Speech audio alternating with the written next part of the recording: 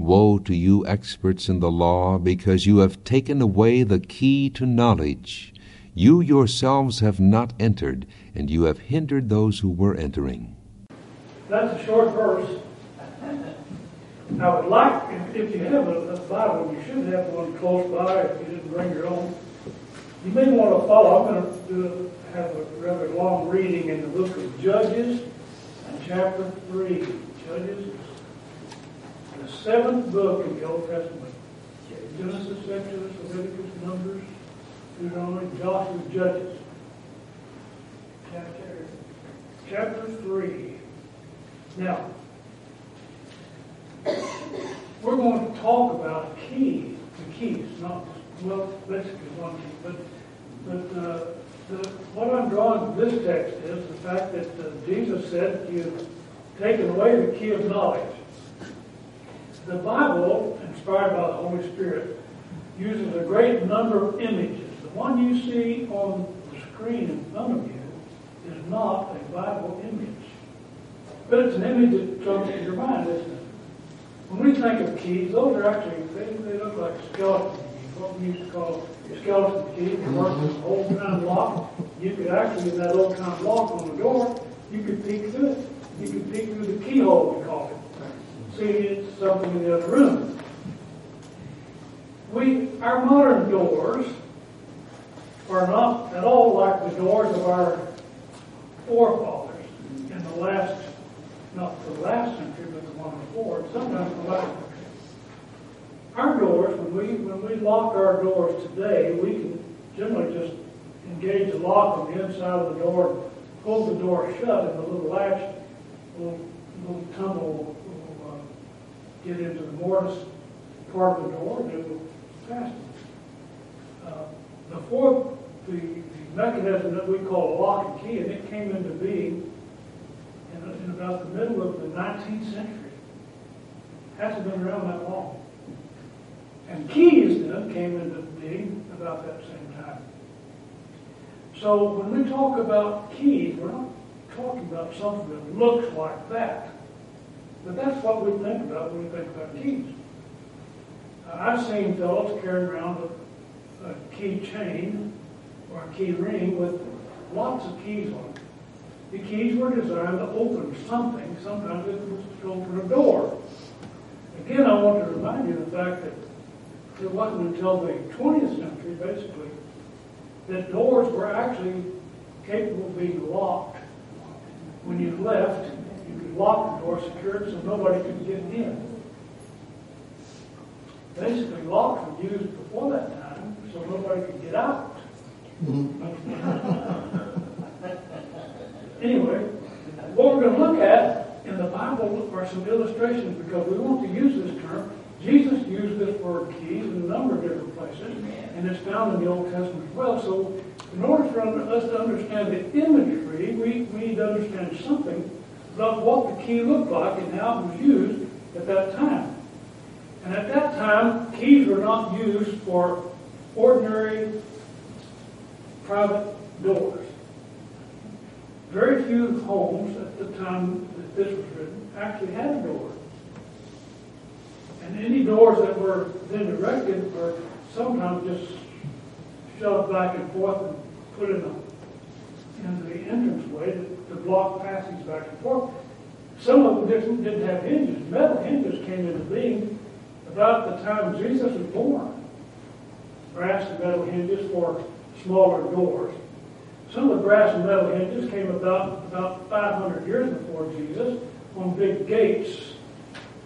Metal hinges were gates. Usually they used a system of rocks and timbers to make sort of a makeshift hinge. That was a socket that a big part of the gate went down into wood. And as far as keys were concerned, they were not like this. They were not small. Nobody could carry one around in his pocket. You did not carry a key that Jesus is talking about, or that the Holy Spirit is talking about, in your pocket. That didn't work that way. Keys look like this. Can you see that? See that big handle? That was about 3 or 4 feet long. and it was on the back of a major gate. So the mechanism that it's sitting on, this big handle, it's got little pegs in it, and it has grooves and pegs that can drop down into grooves. Anyway, that was a lock mechanism that was placed on the back of a gate in order to secure it. In order to open it, and it was always mounted on the inside, not on the outside. And there's no way to reach in from the outside to trigger it. So when the gate was shut, it wasn't when everybody walked out, all the people in the city behind the walls walked out, closed the gate, and locked it. They didn't do that, because if you did that, you couldn't get back in. So the gates were locked from the interior. And they usually had a gatekeeper, someone who kept the key to the gate. He was charged with the responsibility of opening and shutting and locking and securing the gate. Well, they used bars, of course, across the back of big gates that open wide like this. They usually open in, so they put the bars down, and they had catches on each side, so the bars slipped down. But then they came up with, about 3,000 years before Jesus in Egypt, they came up with this type of mechanism. A peg and a mortise, so that they could insert the handle and trigger the mechanism so that when the handle came out, the lock would not open until you put the handle back in, and then that was the key, and triggered it. And then you could remove the bar, and then you could open the gate. Again, the idea was to keep people out, but the way you locked the gate was from the inside. Okay? And they had a gatekeeper, a keykeeper, keeper of the keys in charge, because if you didn't have someone in charge of that, there's no telling who would open the gate and let the enemy in. So it was a matter of responsibility to make sure who had the key. Everybody didn't have the key, and they didn't carry it in their pocket. They carried it over on their shoulder, carried it around on their shoulder. That was the ancient key. About 2,000 years before Christ, we discovered in the city of Nineveh a system that looked just like this. This is the oldest wooden key in the world. It was discovered in the city of Nineveh. Remember, that's the city that Jonah went to.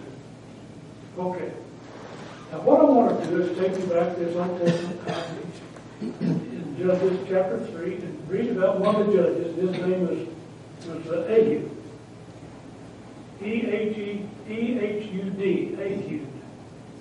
Judges 3, 14 through 25 says, So the children of Israel served Eglon, the king of Moab, 18 years. Moab was in the southwestern district of Israel, where the children of Israel came across the Red Sea and started up into the land, in the promised land. They met the Moabites in that area. Anyway, at this time it says, when the children of Israel cried unto the Lord raised them up a deliverer, Ehud, the son of Gera, a Benjamite, a man left-handed. Now, there was a lot of Benjamites that were left-handed, as a matter of fact. They had that notoriety of being left-handed people. And by him the children of Israel sent a present unto Eglon, the king of Moab. So Ehud is going to take a present to the king of Moab. Ehud made him a dagger which had 2 edges of a cubit length. He did gird it under his raiment upon his right thigh. That thing was about 18 inches long, maybe longer. It was more like a sword than a dagger. He brought the present unto Eglon, king of Moab, and Eglon was a very fat man. When he had made an end to offer the present, he sent away the people that bare the present. But he himself turned again from the quarries that were by Gilgal, and said, I have a secret errand unto you, O king, who said, keep silence. So the king told everybody to be quiet. And all that stood by him went out from him. So he told them to be quiet and get out. Mm-hmm. So they all left. Mm-hmm. And Ehud came unto him, and he was sitting in a summer parlor, which he had for himself alone. And Ehud said, I have a message from God to you. And he rose out of his seat. Well, King Eglon got up, he's a big fat guy. Ehud put forth his left hand and took the dagger from his right thigh and thrust it into his belly. He thrust it into the belly of Eglon. And the haft also went in after the blade. The haft was the handle. And the fat closed upon the blade so that he could not draw the dagger out of his belly, and the dirt came out. So he was bleeding, and he apparently got into the vitals of the man. Then Ehud went forth through the porch, shut the door of the parlor upon him, and locked them. Now, there's only two places in the Old Testament talk about locking gates or doors. And this is one of them. So Ehud locked the doors.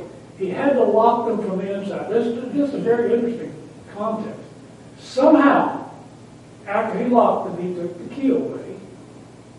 It says he locked them, and when he was going out, his servants came, and when they saw that, behold, the doors of the parlor were locked, they said, surely he covered his feet in his summer chamber. Now somehow, Ehud, from the inside, locked the doors, took the key away. Doesn't say that, but we'll see that in a minute. Then he got out. I don't know how he got out of the window, however he got out of this area, he left. And so the servants came back and get in, and the gates were locked. And it says, they tarried till they were alarmed, and behold, he opened not the door of the parlor, therefore they took a key. They took a key. Somehow, they got a fellow inside that confine, got him back inside, he found the key, and he opened the door for them. Okay? And they found their Lord fallen down dead on the earth. Now, the key would not have been on the outside. The lock would not have been on the outside of the gate. It would have been on the inside of the gate. So they had to somehow, Ehud had to get away. It was a big area, apparently, and the parlor wasn't just a little summer house for you, like a gazebo that we see. It was a big area. And the gates apparently closed it off so that he had some privacy, and he probably wasn't right up against it somehow. It was a rather large place. Anyway, they found the key, and when they found the key, they were able to open the gate. Now, if it was just a matter of pulling the bar up to open the gate, they wouldn't need a key.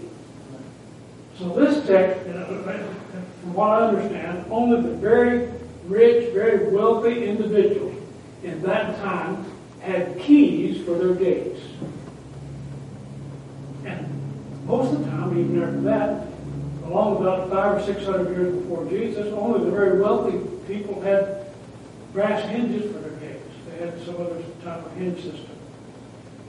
But he was wealthy. He was a king, and he had a lock, and he had a key for his lock, and he had it shut.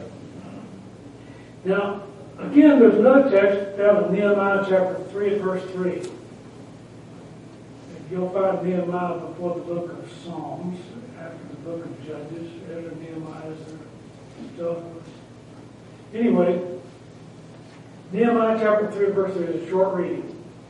But when the children of Israel were coming back from Babylonian captivity, they were sent back to the city of Jerusalem to rebuild it. And when they rebuilt it under Nehemiah and Ezra, under their guidance, they were rebuilding the exterior walls that surrounded the city of Jerusalem in order to keep their enemies out and keep their friends in.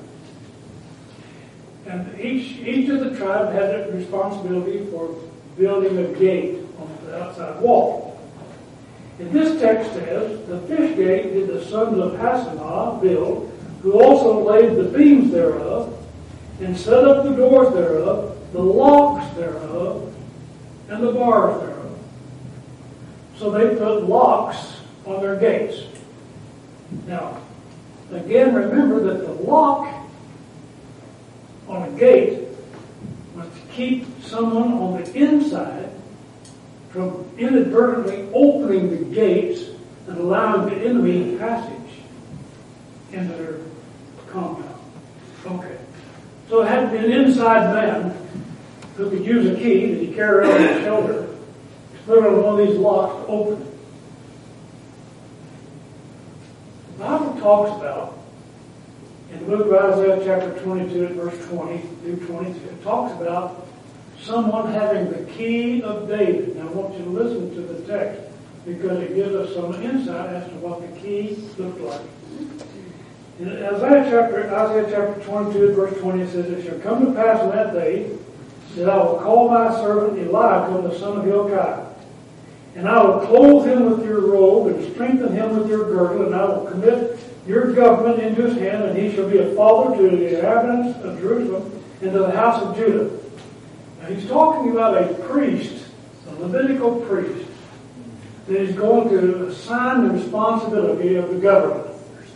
And he says, "And the key of the house of David will I lay upon his shoulder." So it tells you that the key was a big thing, a big unit. By this time, this is about 400 years before Christ. By this time, they had metal keys. So the wooden key that we saw was probably not in vogue at that time. It's probably a great big metal key that had some curvature to it or some angles to it that they could use to secure the lock they put on their gates. So this text says that the key of the house of David will I lay upon his shoulder, so he shall open and none shall shut, he shall shut and none shall open. So this guy, Eliakim here is who he's talking about.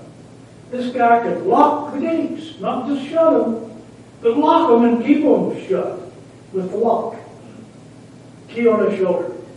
Responsibility for opening and shutting that lock so that the enemies couldn't get in. Now, Revelation chapter 3 verse 7 says, "To the angel of the church in Philadelphia, write, these things says he that is holy, he that is true, he that has the key of David, he that opens and no man shuts, and shuts and no man opens." Now we know who he's talking about, of course. He's talking about, he already identified him in chapter 1 of the book of Revelation. This is Jesus Christ. He has the key of David. Now he's going to open something or shut something. He's going to open something and no man can shut. He has a key. And the lock is where?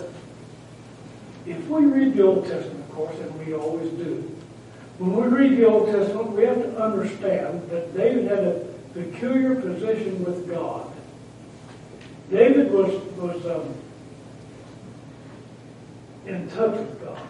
The book of Psalms, when you read the book of Psalms, you feel the outpouring of the heart of David toward God. His heart was open to God. And so that's what you're reading when you're reading the book of Psalms. The feeling that David had toward God. Now, in Acts chapter 3 and verse 22, it says, "He raised up unto them David to be their king, to whom also he gave testimony." This is Paul preaching in the city of Antioch of Pisidia. He's preaching a sermon. He's talking about David. And he says, "I have found David, the son of Jesse, a man after my own heart."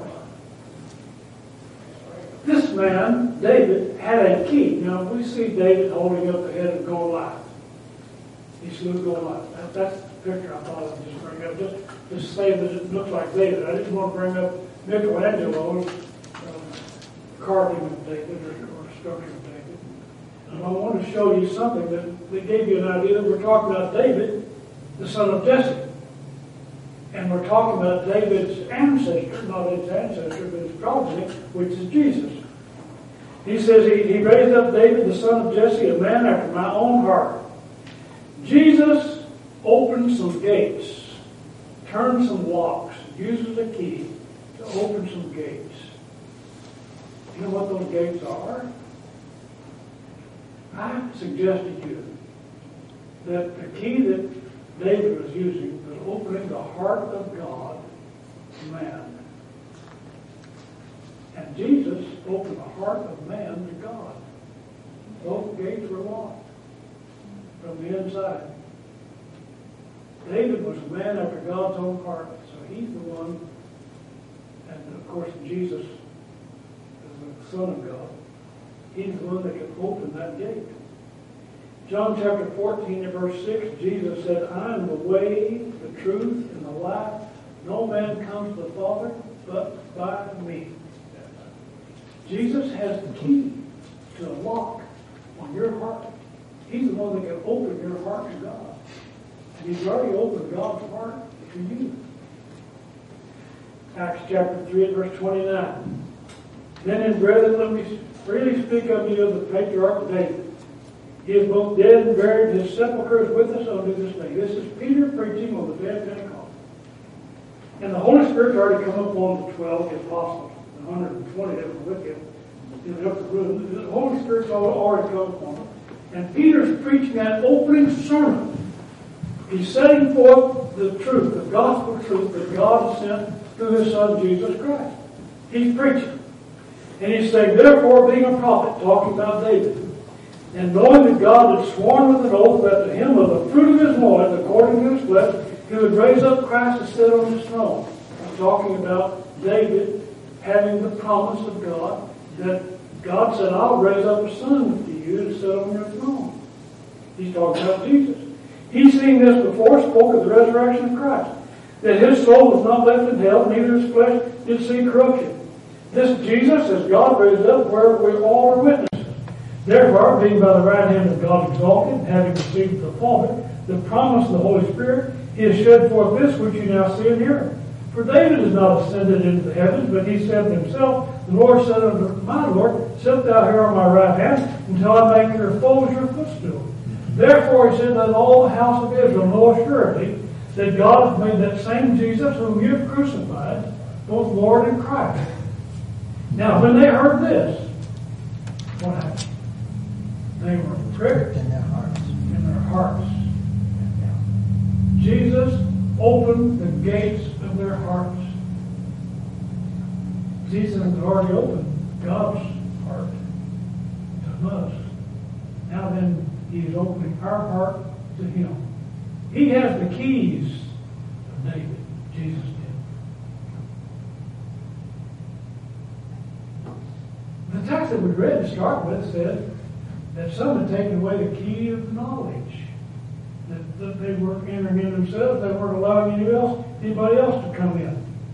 In order to understand the Scriptures, sometimes we say, we need a key. We need some kind of a way we can interpret the Scriptures, some way we can see them for what they are. Sometimes you see it in some of the motion pictures, TV stories, and so forth, of individuals who are looking for information in ancient scrolls. They put on a set of glasses that have a certain magnification to them, and all of a sudden they can see writing that you couldn't see just looking at it with the naked eye. And so that's sort of a key to what's going on. They can see it. Or somebody else comes along and says, if we just had something that we can overlay the Scriptures, we can understand the Scriptures with this overlay. So that's what a lady called Mary Baker Eddy did one time in what is called the Christian Science Religion. She wrote a book that's called The Key to the Scriptures, Science of Health with the Key to the Scriptures. She said, I've got the key to the Scriptures. If you'll read my book, and that's how they tell it. They say, you take the book of Science of Health, the Key to the Scriptures, and you take the Bible, and the book of Science of Health, the Key to the Scriptures, interprets the Bible. Okay. What we're saying now is that's not what the text is talking about. The text is talking about somebody else with the key. Somebody else has opened the understanding. And the one who's opened the understanding to the Bible is Jesus Christ. When you read the Old Testament and you're confused probably because you're not reading it with the key. And the key and the overlay is Jesus Christ. When you understand that the Old Testament is talking about the coming of Jesus, talking about Him, then all of a sudden the Scripture becomes plain. Jesus said in John 5:39, He said, search the Scriptures. In them you think you have eternal life. They are they which testify of me. Amen. So when we fail to understand the Old Testament, it's because we're not seeing it with the key. The key that has not opened our understanding because we're not looking at Jesus. He overlays everything in the Bible. Luke chapter 24, verse 25 to 27, after Jesus rose from the dead, He took His apostles aside, some of them, and He said, O fools, and slow of heart to believe all that the apostles have spoken. Ought not Christ to have suffered these things to enter into His glory? And beginning at Moses and all the prophets, He expounded unto them in all the Scriptures the things concerning Himself.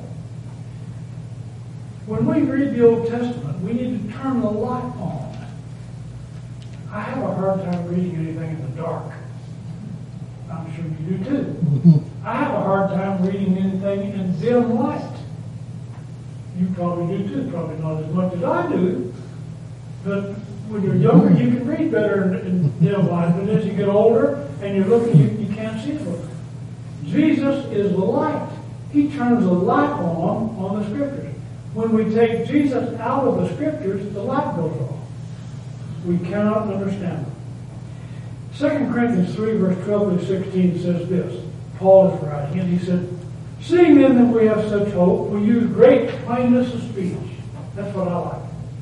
If you're going to talk to me in such a way that I can understand you. If you're going to write me a letter, write me something that I can understand. And Paul said, that's what we're doing. We're using great plainness of speech. Not like Moses, which put a veil over his face so that the children of Israel could not steadfastly look to the end of that which is abolished. But their minds were blinded, for until this day remains the same veil, untaken away in the reading of the Old Testament, which veil is done away in Christ. If you read the Old Testament without Jesus, it's like reading with a veil over your face that you can't even see through to see the Scriptures themselves. This text says, no, when you read the Scriptures with Jesus, you can read them plainly. He says, even unto this day, when Moses is read, the veil is on their heart. Nevertheless, when it shall turn to the Lord, the veil shall be taken away. Consider Saul of Tarsus. Now, we're saying this, that people understood, and Saul thought they understood the Old Testament Scriptures. That's the only Scriptures they had when Jesus came. So that was the Scriptures that they had. Now, the Apostle Paul was called Tarsus. Was called Saul of Tarsus. Mm-hmm. That was his Hebrew name. He was a very educated man. He could speak at least 3 languages that we know of. He could speak Assyric, he could speak Greek, and he could speak Hebrew. He might have been able to speak other languages. He was well educated. He was well informed. He knew what the Scriptures were saying. He could read them. He could quote them, and he did quote them quite a bit. But he did not believe that Jesus was the Christ. And so he was persecuting people who thought they did, who felt like they did know Jesus Christ. And he had gone up to Antioch, or not to Antioch, he'd gone to Damascus with letters from the priests in Jerusalem so that he could persecute people who believed that Jesus was Christ. They believed that. So he was going to go bring them back, jail them, incarcerate them, bring them back to Jerusalem for them to be punished. And along the way, Jesus confronted him. He said, Saul, Saul, why persecute me? Why are you persecuting me? And it was a bright light. It was a bright light. He fell to the ground and he said, who are you, Lord? He said, I'm Jesus, whom you persecute. It's hard for you to kick against the pricks. Now, the prick was a gold with a sharp point on it. When an animal who was pulling a load, a cart, for instance, stalled out, they'd take this little sharp gold and touch the back of the tendons on their legs and it'd make them move. And Jesus told Saul, he said, it's hard for you to keep them moving, isn't it? Hard for you to kick against the pricks because sometimes a stubborn animal will kick back instead of going forward and kick back. And that's what Saul was doing, kicking back. What I want to show you is that Paul was blinded. Sometimes, in order for us to understand something, we have to completely blot out everything else and concentrate, don't we? Saul was blinded. He went blind for 3 days. And during that time, he had to think about what he'd been doing. And you know what he was thinking about? He was thinking about Jesus. Had to be. Thinking about what he had been doing and what Jesus had been teaching and what he knew about it. When he finally came around and the fellow came to him, Ananias came to him and said, the Lord had sent him. He went to a street called Straight, and Ananias came to him. And he said, He told him, he said, why do you tarry, Saul? Arise and be baptized and wash away your sins. And Saul did immediately. What did he do? He put everything together. He got the key. The key opened his understanding of the Scriptures. What was the key? Jesus Christ is the key. He's the key. So when you unlock Saul's understanding of the Scriptures, and all of a sudden Saul said, I've got to go tell the world. I've got to go throw a little light on this subject, which he did. Started out all together. That's the third key. The fourth key that I want to mention, these are the only four that I know of in the New Testament. The fourth key has to do with what Jesus told Peter. But first of all, Revelation 1 verse 18, the text tells us, this is Jesus speaking, Revelation 1. He said, I am he that lives and was dead. Behold, I am alive forevermore, and have the keys of hell and of death. Now get this. He said, I was dead, and but I live, and I'm alive forevermore. Now how did that happen? He said he has the keys of death and hell, of hell. Now, you don't need a key to get into hell, which is the world of unseen death. You don't need a key to die. Did you know that? No key. You just get in. There's nothing blocking you from getting in. But there's something keeping you from getting out. And it's a lock on the gates. Jesus said, I've got the key. What did he do? He unlocked the gates and came out. He was dead. He was buried 3.5 days. Later, he was in the world of the unseen dead, Tartarus. He said, my Father did not allow me to see corruption, but he came back, came out of death, opened those gates, came out. He said, I saw an angel come down from heaven, having the key of the bottomless pit, Revelation 20, verse 1 through 4. And a great chain in his hand. And he laid hold on the dragon, that old serpent, which is the devil and Satan, and bound him 1,000 years. Cast him into the bottomless pit, and shut him up. Set a seal upon him that he should deceive the nations no more, till the 1,000 years should be fulfilled. And after that, he must be loosed a little season. Jesus took the devil and cast him in, bound him up. He didn't have a key, he couldn't get out. But then he said, I saw the thrones, they sat upon them, and judgment was given unto them, and I saw the souls of them that were beheaded for the witness of Jesus, for the word of God, and which had not worshipped the beast, neither his image, neither had he received his mark upon their foreheads and in their hands, and they lived and reigned with Christ 1,000 years. But somebody got out, but not the devil. Revelation 20, verse 11 says, I saw a great white throne, him that sat on it, from whose face the earth and heaven fled away. There was found no place for them. And I saw the dead, small and great, stand before God. How did they get there? Somebody had the key to let them out. It wasn't me. It wasn't you. It wasn't anybody at that time. It was Jesus. He opened one door and let them out. And he said, another book was opened, which is the book of life, and the dead were judged out of those things which are written in the books according to their works. The sea gave up the dead that were in it, and death and hell delivered up the dead which were in them, and they were judged every man according to their works. Death and hell were cast in the lake of fire. This is the second death. Whosoever was not found written in the book of life was cast into the lake of fire. So, Jesus has the keys of death and hell. So when we die, we know we're not going to stay in the grave because Jesus has unlocked it for us. The other one I want to talk about was this one that Jesus was talking to Peter about. You know, when Jesus met Peter, James, and John, took them up on a high mountain in Matthew chapter 17.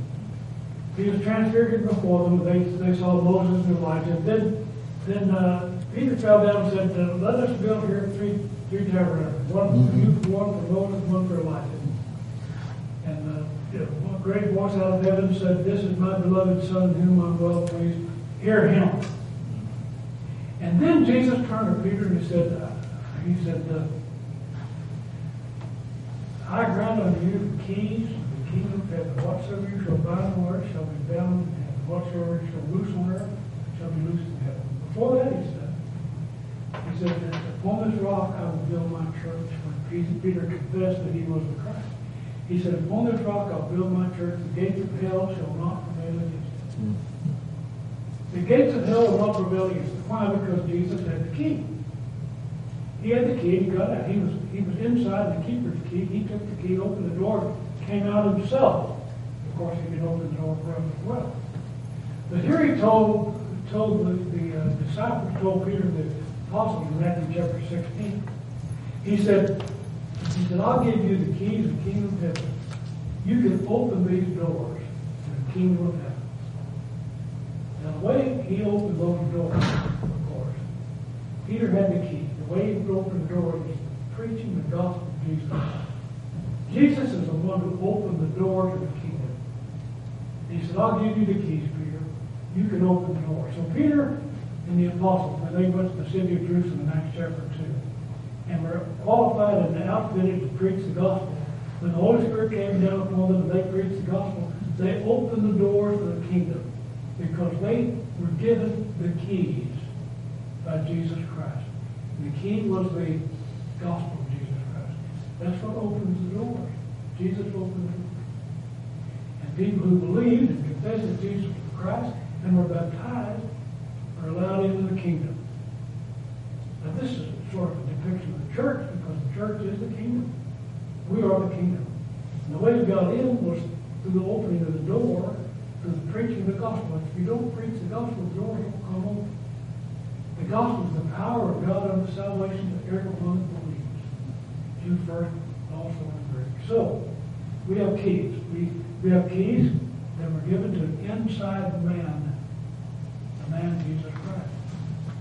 He had the key of the knowledge of the Old Testament. So when we look at the Old Testament, we use the key, which is Jesus Christ. We allow him to tell us what the Old Testament means. It was a mystery to many. But once Jesus Christ came on the scene, the light came on, we can understand. What I'm saying is this. If your heart has been locked to God, Jesus can open it.